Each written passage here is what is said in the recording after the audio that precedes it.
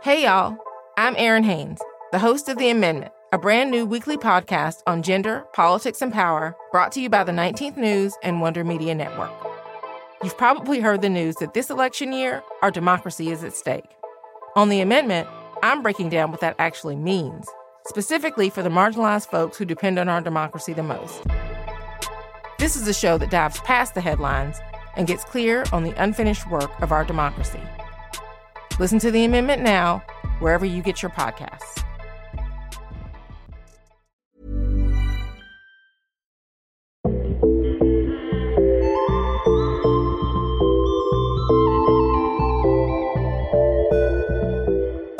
Hey fam, it's Samara.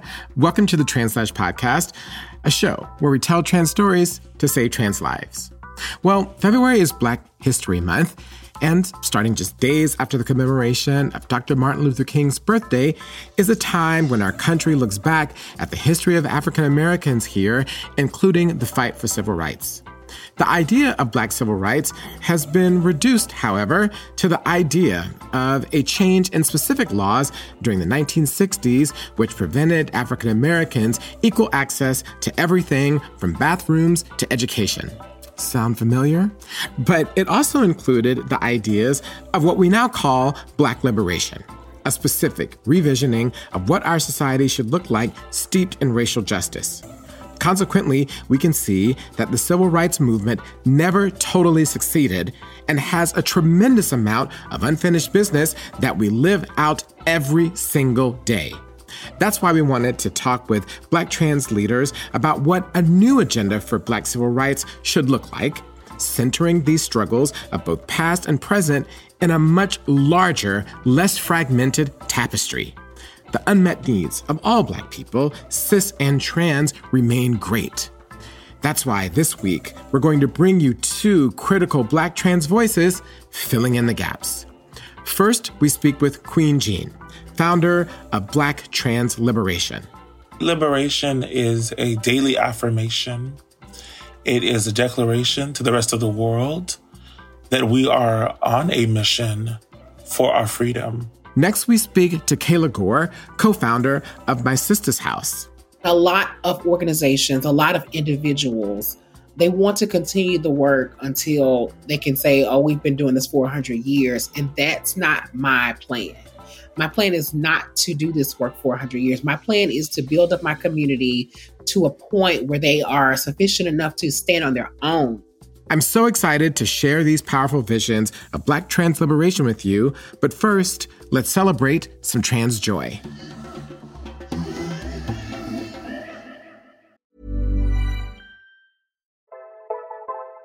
Hey y'all, I'm Erin Haynes, the host of The Amendment, a brand new weekly podcast on gender, politics, and power, brought to you by the 19th News and Wonder Media Network. You've probably heard the news that this election year, our democracy is at stake. On The Amendment, I'm breaking down what that actually means, specifically for the marginalized folks who depend on our democracy the most. This is a show that dives past the headlines and gets clear on the unfinished work of our democracy. Listen to The Amendment now, wherever you get your podcasts.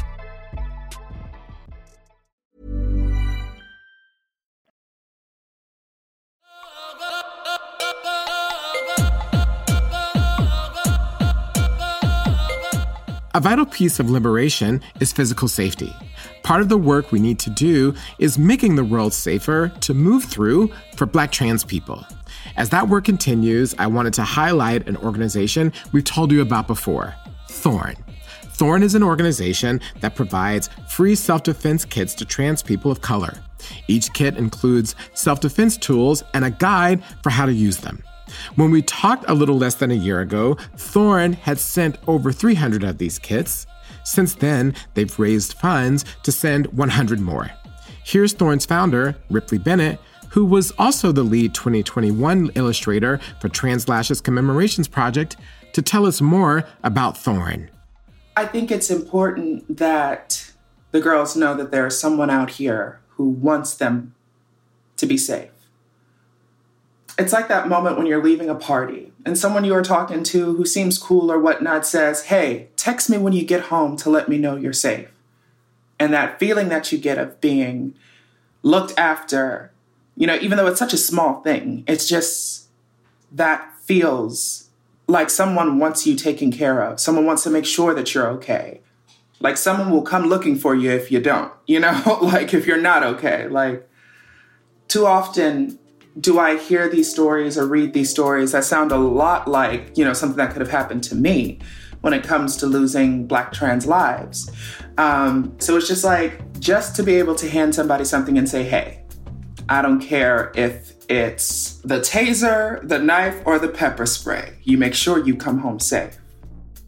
Ripley, thank you again for the vital work you're doing to make sure our community stays safe. You are Trans Joy.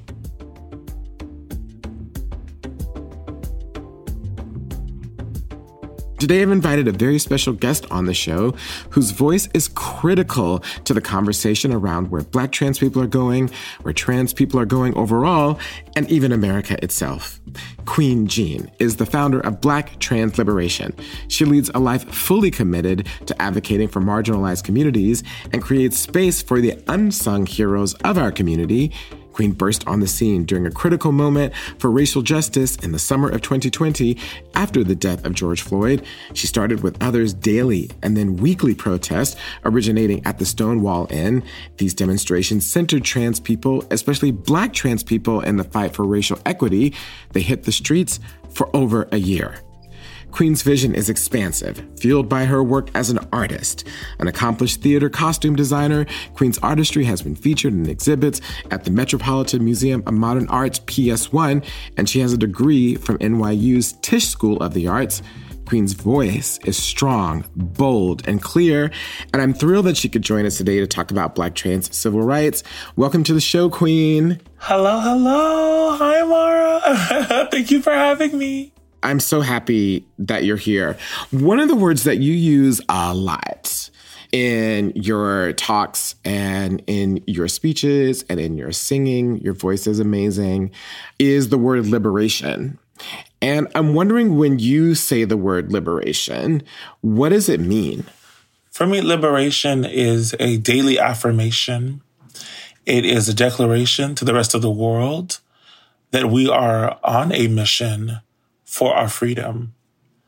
And our being Black people in totality, Black people in all of equity and antiquity, we often say Black Lives Matter, we say Black Power, all of these things, but I've not felt that they included me, my siblings, people who are even further marginalized beyond their skin tone, their skin color.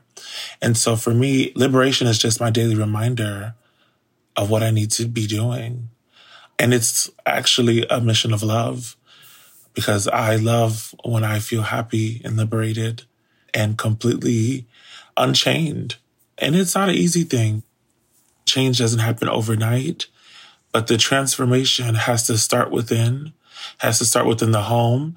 And then we will see that it actually will continue to carry out and hopefully change what we know now, right? The current condition and climate of violence and oppression, all of the layers, right, of white supremacy that has kept us separated and disconnected from our path. It's really powerful, this idea that you just offered, that liberation is not a place, it's a practice. Yes. Right? Because people often think of it as a state that we will journey towards and not something that we are creating and doing. I think that's a really powerful notion.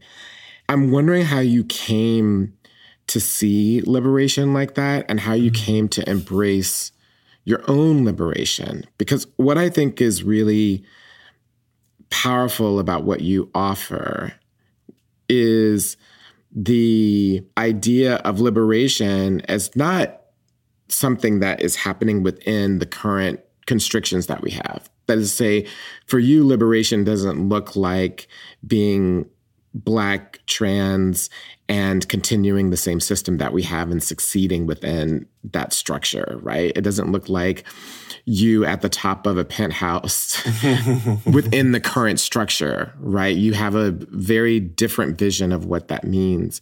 And I'm wondering how you came to free your mind and then embrace the power around this idea of liberation that's expansive and as a practice.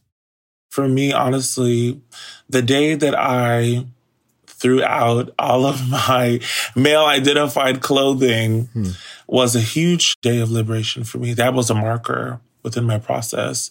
I had felt like I had been holding on to these things to somehow, I guess, balance and feel like I needed to, this is what, society is expecting me to do.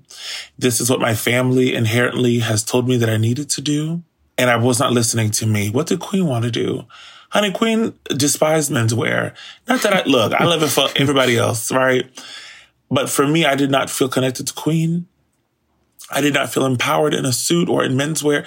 I mean, it actually stifled me. The second marker, I think, is when I really told my parents, I will not allow you to misgender me anymore. You have to call me Queen, or you just don't have to call me at all. I only knew love from my parents. And in that same time, I also felt the most disdain, hatred, also from them in that same hand. The day that we had that conversation, I felt liberated. Because at that moment, I felt like, look, I didn't have to hide anymore. I didn't need to lie anymore. Because I was lying to myself. Because every day I kept trying to think, okay, well, maybe if I try this way, or maybe if I do deepen my voice, maybe if I walk. No. You are a queen, honey. Walk the way that you were designed and truly made to be. It was, from that moment on, I actually never stopped looking back. The way that you embraced liberation was by liberating yourself and liberating yourself from everything that you thought that you had to be. And that act of liberation then set you on the path for a different vision for liberation overall. And I think these are really important because so many times people become stuck, like, what can I do to change the world? Or what can I do to make things different? And in your example, you referenced something that you said before, which is that it started with you liberating yourself within your house, within your mind, within your spirit, and that's the way that it started for you.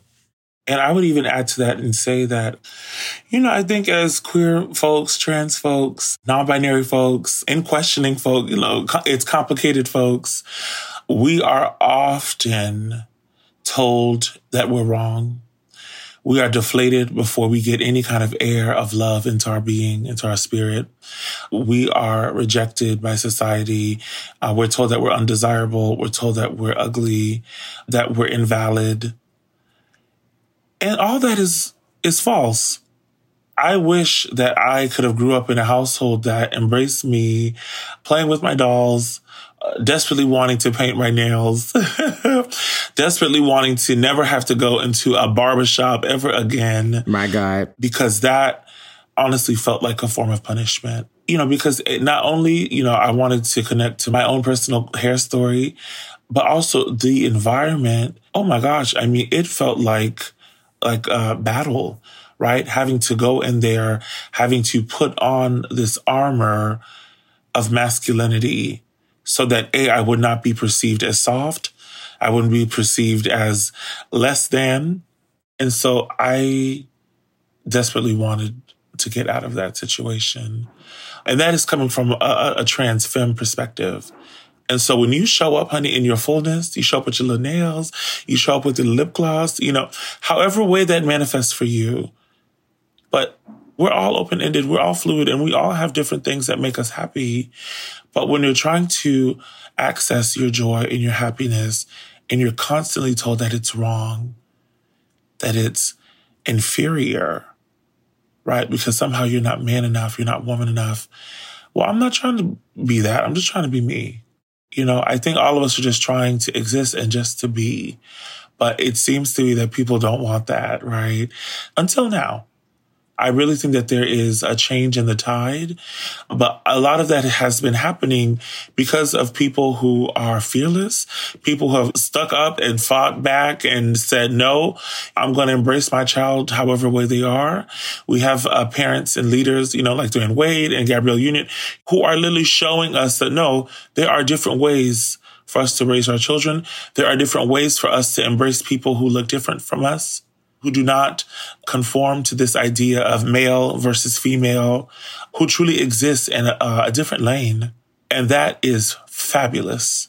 We are not a problem. We are actually quite divine. That is my understanding of who I am and where we're going. It's really funny that you mentioned Zaya Wade, because I always say that it's Zaya Wade's world and we're just all living in it. Literally, we are living in her world. I want to come to something that you just referenced, and I think it's a really powerful metaphor and cultural space for Black people, which is the barbershop. And I am wondering what you think. What's your vision for Black trans people to engage and be a part of the larger project in Black liberation?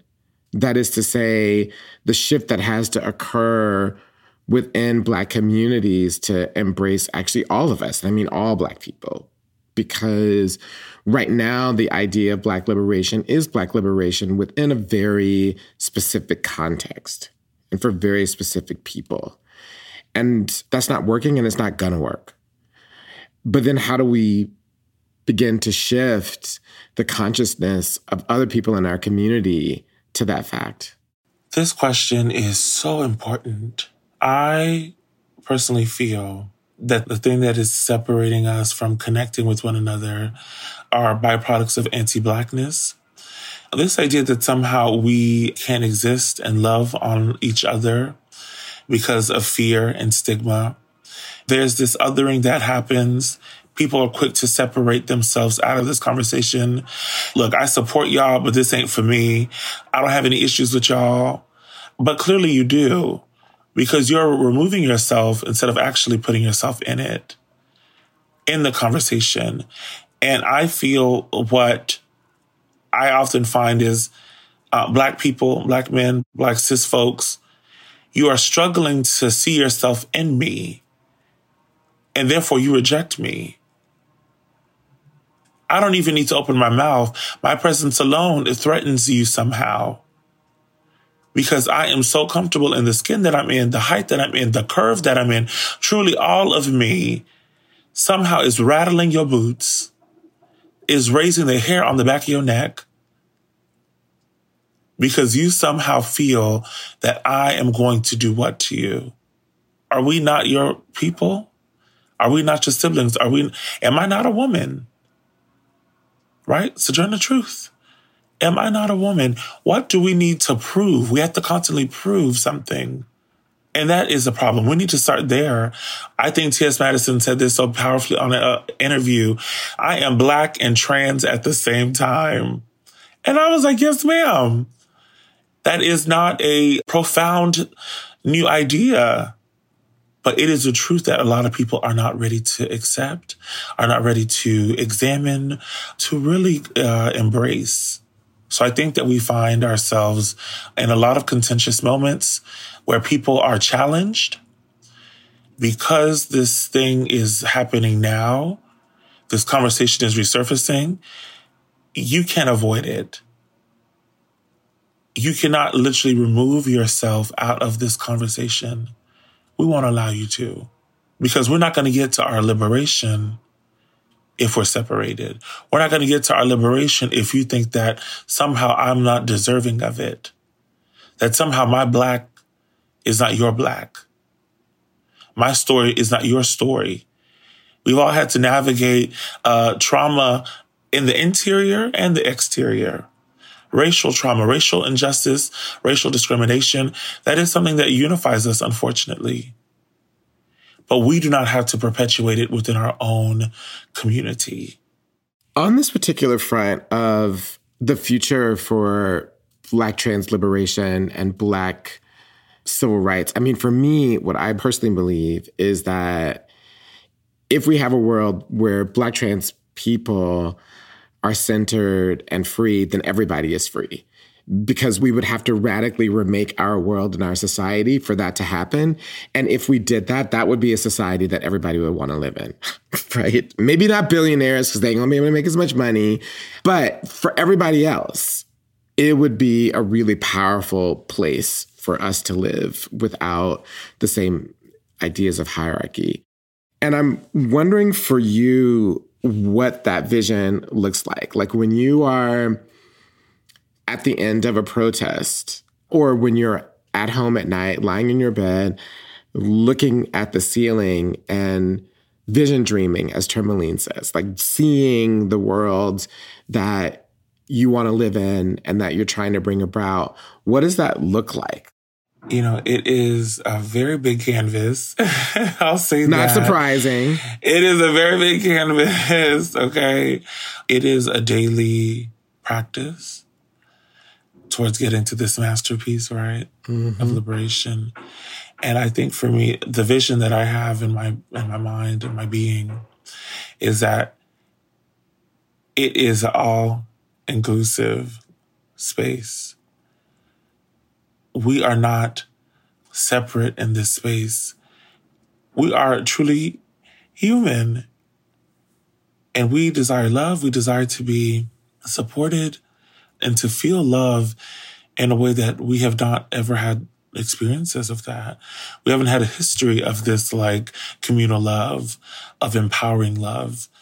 That would exist here in liberation or utopia. I think that we would not be hung over the differences that people are quick to find, but not so quick to celebrate.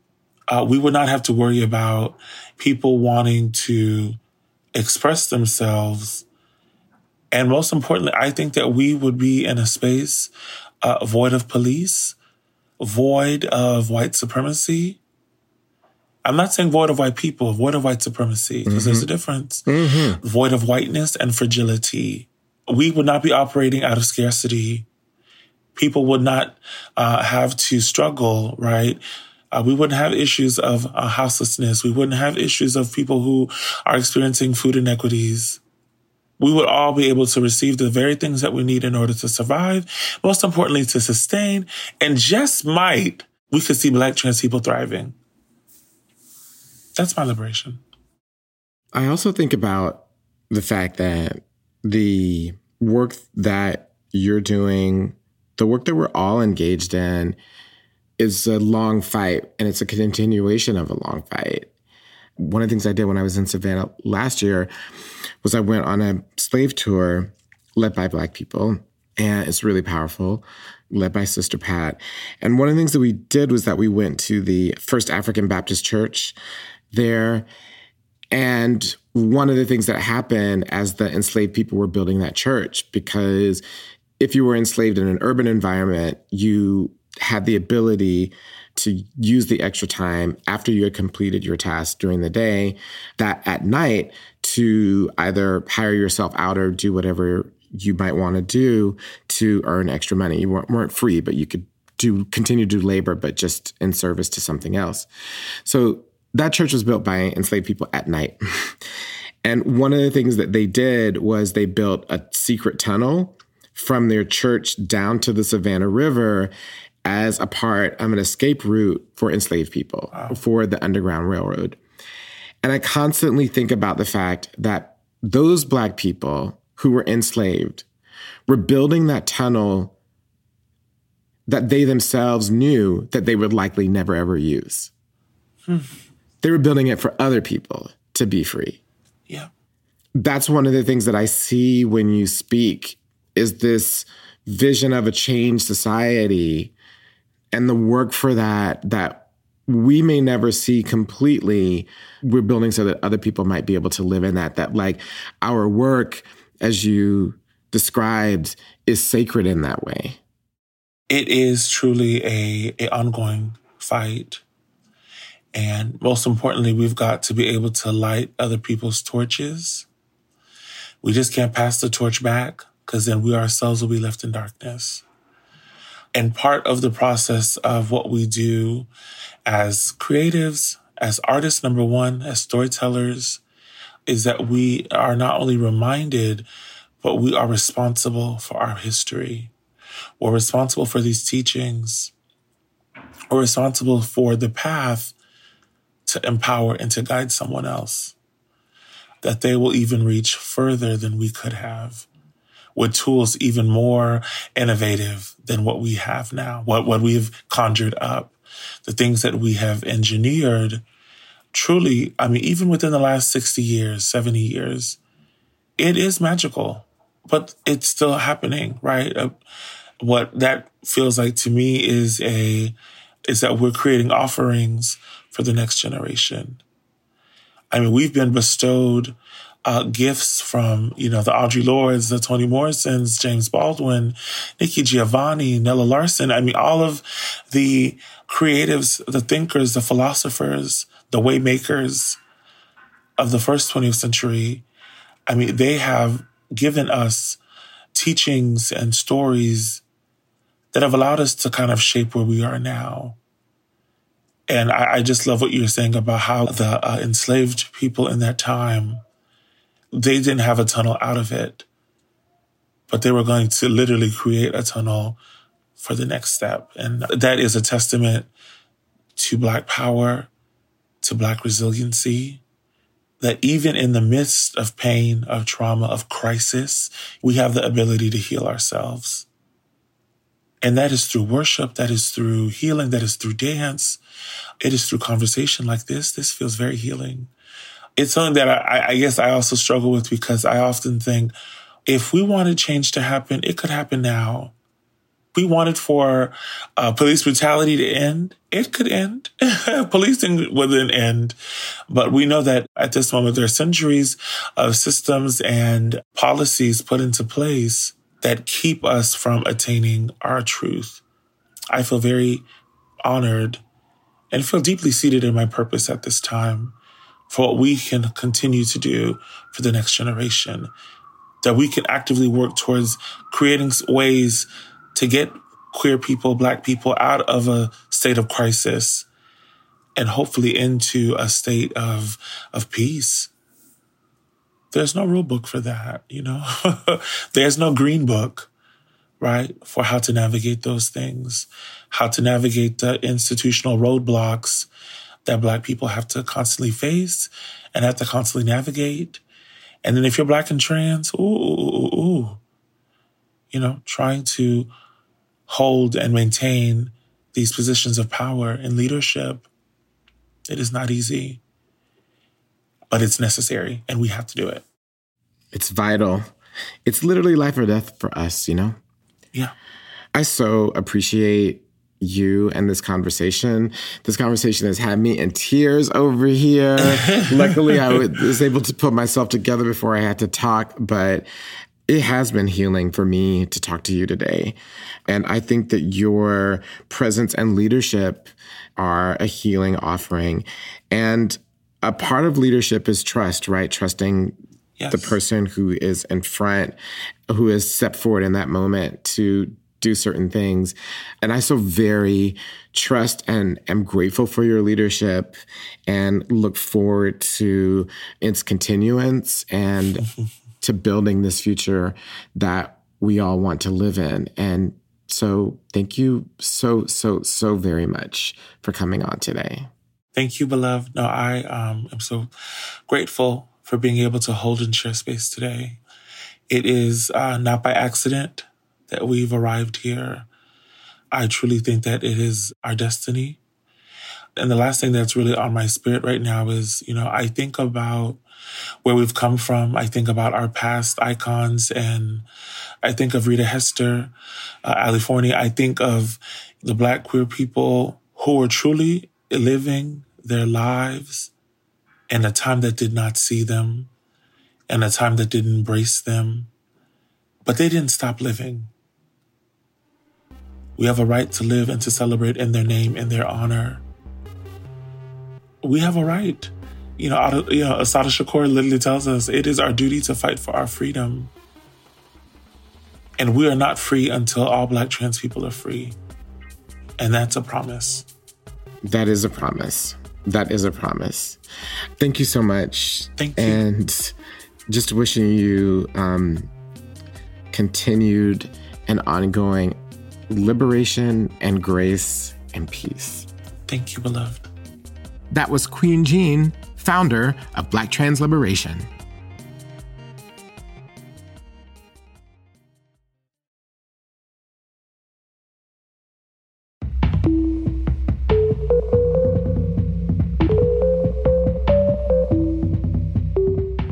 I'm honored to be joined by Kayla Gore.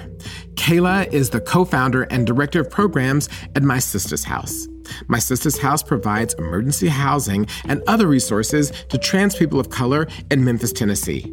What started as an emergency shelter with 8 beds quickly turned into a multifaceted advocacy organization. Under the leadership of Kayla and her co-founder, Elihana Watshaw, My Sista's House has provided emergency housing for 35 trans and gender nonconforming individuals and transitioned them into permanent housing. It has now evolved also into a community land trust project for Black trans people through their Tiny House initiative, opening the doors of home ownership, which is seen as a model for the future of our community. It is a vision that is recognized as a point of leadership worldwide. That's why it's no surprise that Kayla has been the feature of specials on the cable network Nat Geo and the streaming service Hulu. Her work has been the focus of countless news organizations, including CNBC and USA Today, and she has an upcoming conversation on the daily talk show The Real. We simply cannot talk about the rights of Black trans people without focusing on economic opportunity. That's why I'm thrilled that Kayla could join us today. Kayla, thank you so much. Thank you for having me so much, Amara. Where did you get the idea that providing Black trans women and Black trans people overall housing was essential to our rights and liberation as people? And I say that because oftentimes we look at the consequences of what it means to be highly marginalized in society. That is to say, we're trying to fix violence or we're trying to get people jobs, and don't understand that when you look at the evidence, the biggest factor in whether Black trans women are going to live or die is whether or not they have economic opportunity and wealth. That's literally the biggest thing. And that's not an approach that is often taken, but you do. So can you talk a little bit about how you came to that realization yourself? Absolutely. And I want to definitely attribute a lot of what I do in my work today to my mother. My mother was a mother who took me everywhere with her, whether that was shopping for clothes and shoes or shopping for her first home. So I was introduced to the home buying process when I was maybe 10 or 11 years old. And it was explained to my mother by her realtor the importance and the significance of paying her mortgage and paying her home off so that there would be generational wealth within our family. The Tiny House Project, however, derived out of duress. It was during the pandemic. It was during the Black Uprising, where a lot of Black trans people, especially in the South, were out of work and they were basically out of their housing because they didn't have any means to pay their rent. We definitely want to provide Black trans people with the opportunity to have generational wealth in their lifetime. So we thought, what are we going to do? How are we going to fix this problem that is not just happening now, but it's been happening and it'll continue to happen after the pandemic? How can we fix this? And the only thing that we could think of, the only thing that kept coming to my mind was home ownership. Because when I purchased the house that we do our shelter in, we didn't have a landlord that we had to walk on eggshells around or sneak people in and out because we didn't want it to seem like we were subletting or we were having a lot of traffic and not being extended new leases. So we thought about home ownership, but then we also thought about the fact that we didn't have a lot of money. We actually didn't have any money at that time. And I do mean any money. Our budget that year was $37,000. We didn't have any money to provide hotels or anything of that nature to keep people safe, because housing equals safety, especially for Black and brown trans people. But we did have a vision of putting 4 small structures in our backyard. And that could increase our capacity to house up to 8 people. We thought about that. And then we were like, you know what? How can we build these houses and build them in multitude with a lower cost, which brought us to our tiny house project. It's nothing new. It's very old. It's been a traditional way for over 100 years that people have been able to build generational wealth. And we decided to just push that out there into the universe. And the universe responded in such a magical way. And they provided so many different resources for us to be where we are today, where we've acquired a lot of land. And we have 4 homes that people are actually occupying now. We have 2 homes that are under renovations. We're actually under contract right now to purchase another piece of land on the street where we're currently building. Can you explain how this project and these homes will work in terms of building wealth? I think that that's important. And if you can tie into that, the idea of what a community land trust is so that people understand what that is as well, like how all these things work together to help build wealth.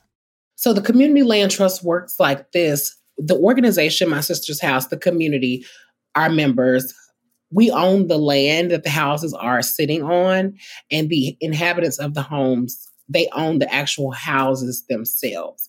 They can pull equity out of these homes. They can sell these homes if they would like to. But the way the community land trust is set up, it protects the community in ways in which when they get ready to sell their house, they have to sell it for below market value rate. And we would have to have the first option to purchase the house back to keep it within the community land trust.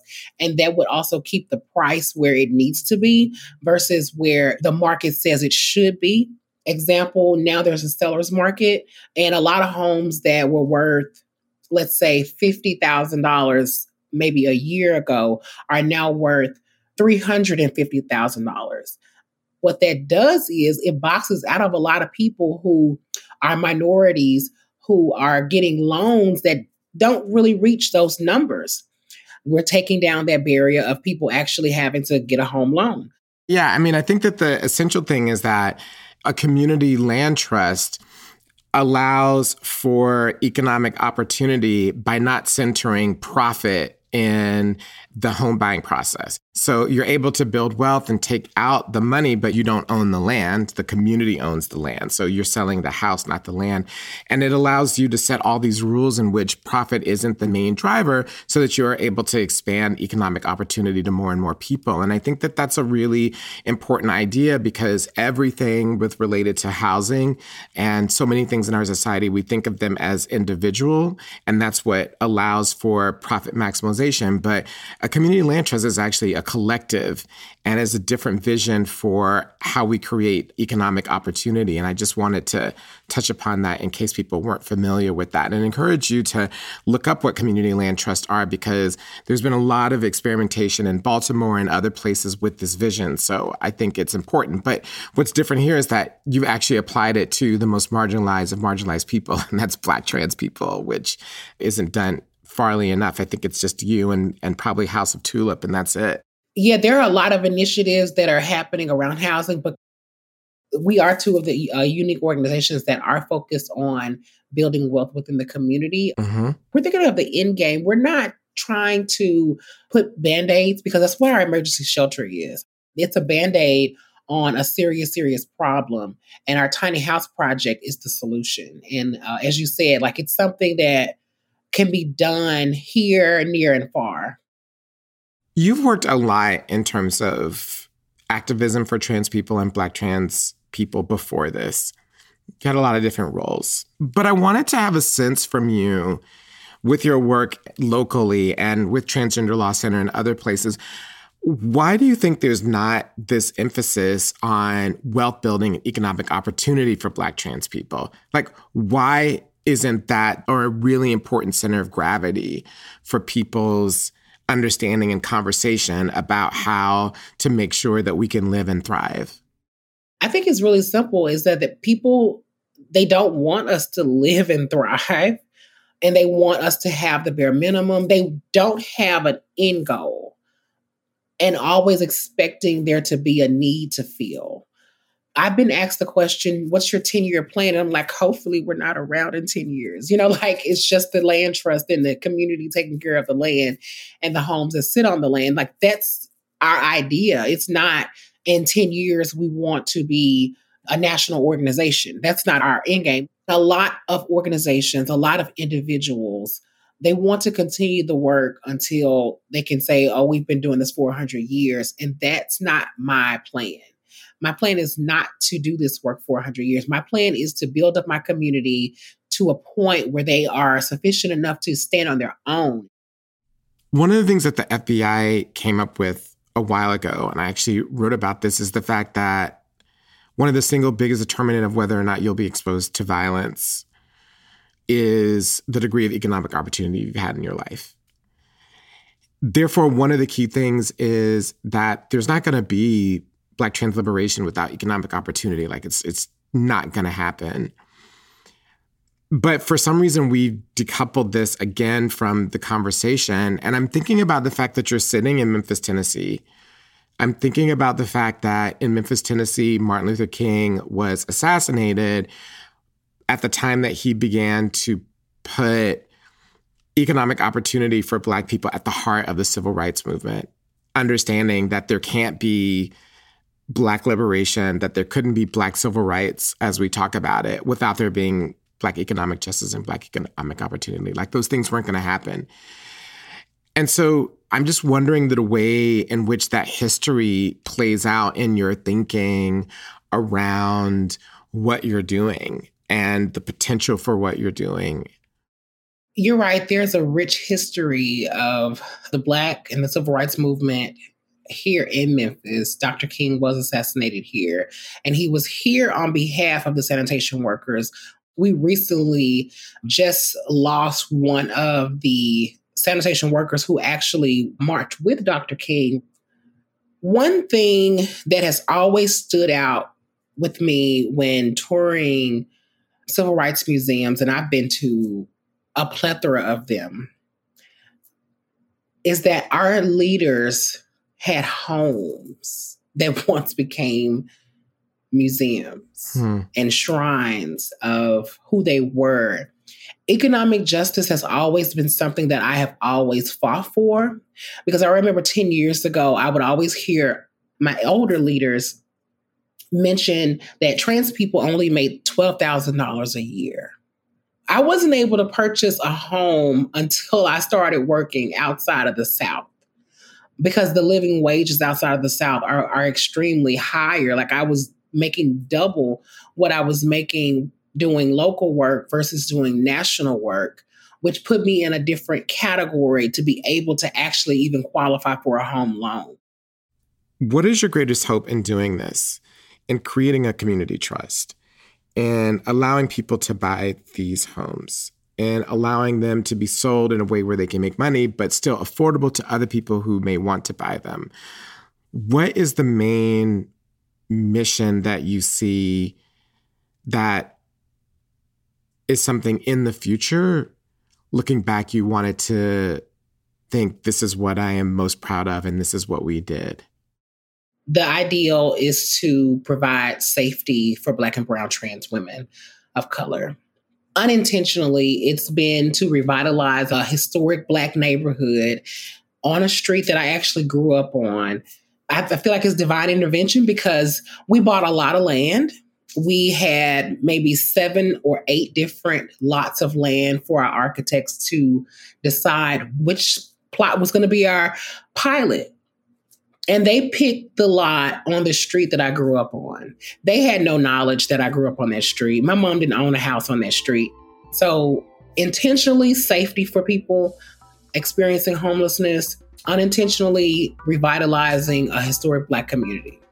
Thank you so much for joining us today and for your vision and for your work to bring about this innovative economic approach to opportunity for us, this shifting idea of the importance of that in our civil rights and in our liberation, and not only as a vision for Black trans people, but also as a vision for Black people in the United States and worldwide. So appreciative for you and your work, Kayla. Thank you so much for taking the time. Absolutely. And thank you for having me. And thank you for sharing your platform with other people to share the good news. The good news. That was Kayla Gore, co-founder of My Sister's House in Memphis, Tennessee.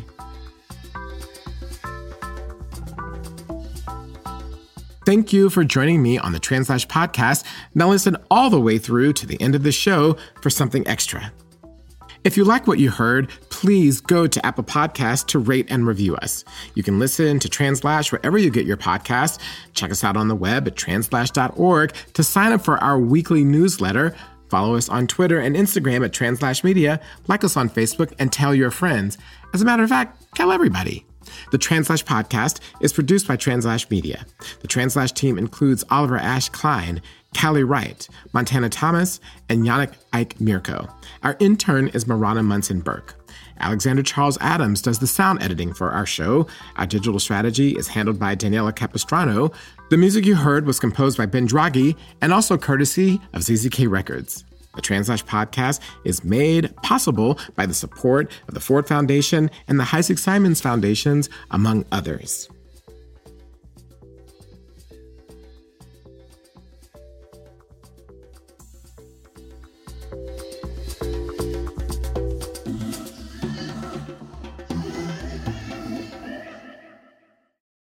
All right, Translash fam, what am I looking forward to? I am looking forward to... Ooh, my voice went up there. I'm excited by the fact that this week I have premiering in Fast Company what will be a monthly series of articles about the impact of social media and digital media on historically marginalized communities, the way that we are experiencing them, the way that we use them, and also the way in which it is potentially setting us up for tremendous harm. I think that we often don't have a sustained conversation about this, and not in a forum and a way where the people making the decisions about all of these things will actually be reading and digesting some of it. So I'm super happy about that. And my first one talks about the impact of these platforms on trans people. So make sure that you check that out in Fast Company, and we'll be sure to link to it across all of our social media platforms. All right, wishing you the best as you close out the month of February, and we're going into March, and March sets us up for spring. So enjoy the last of February.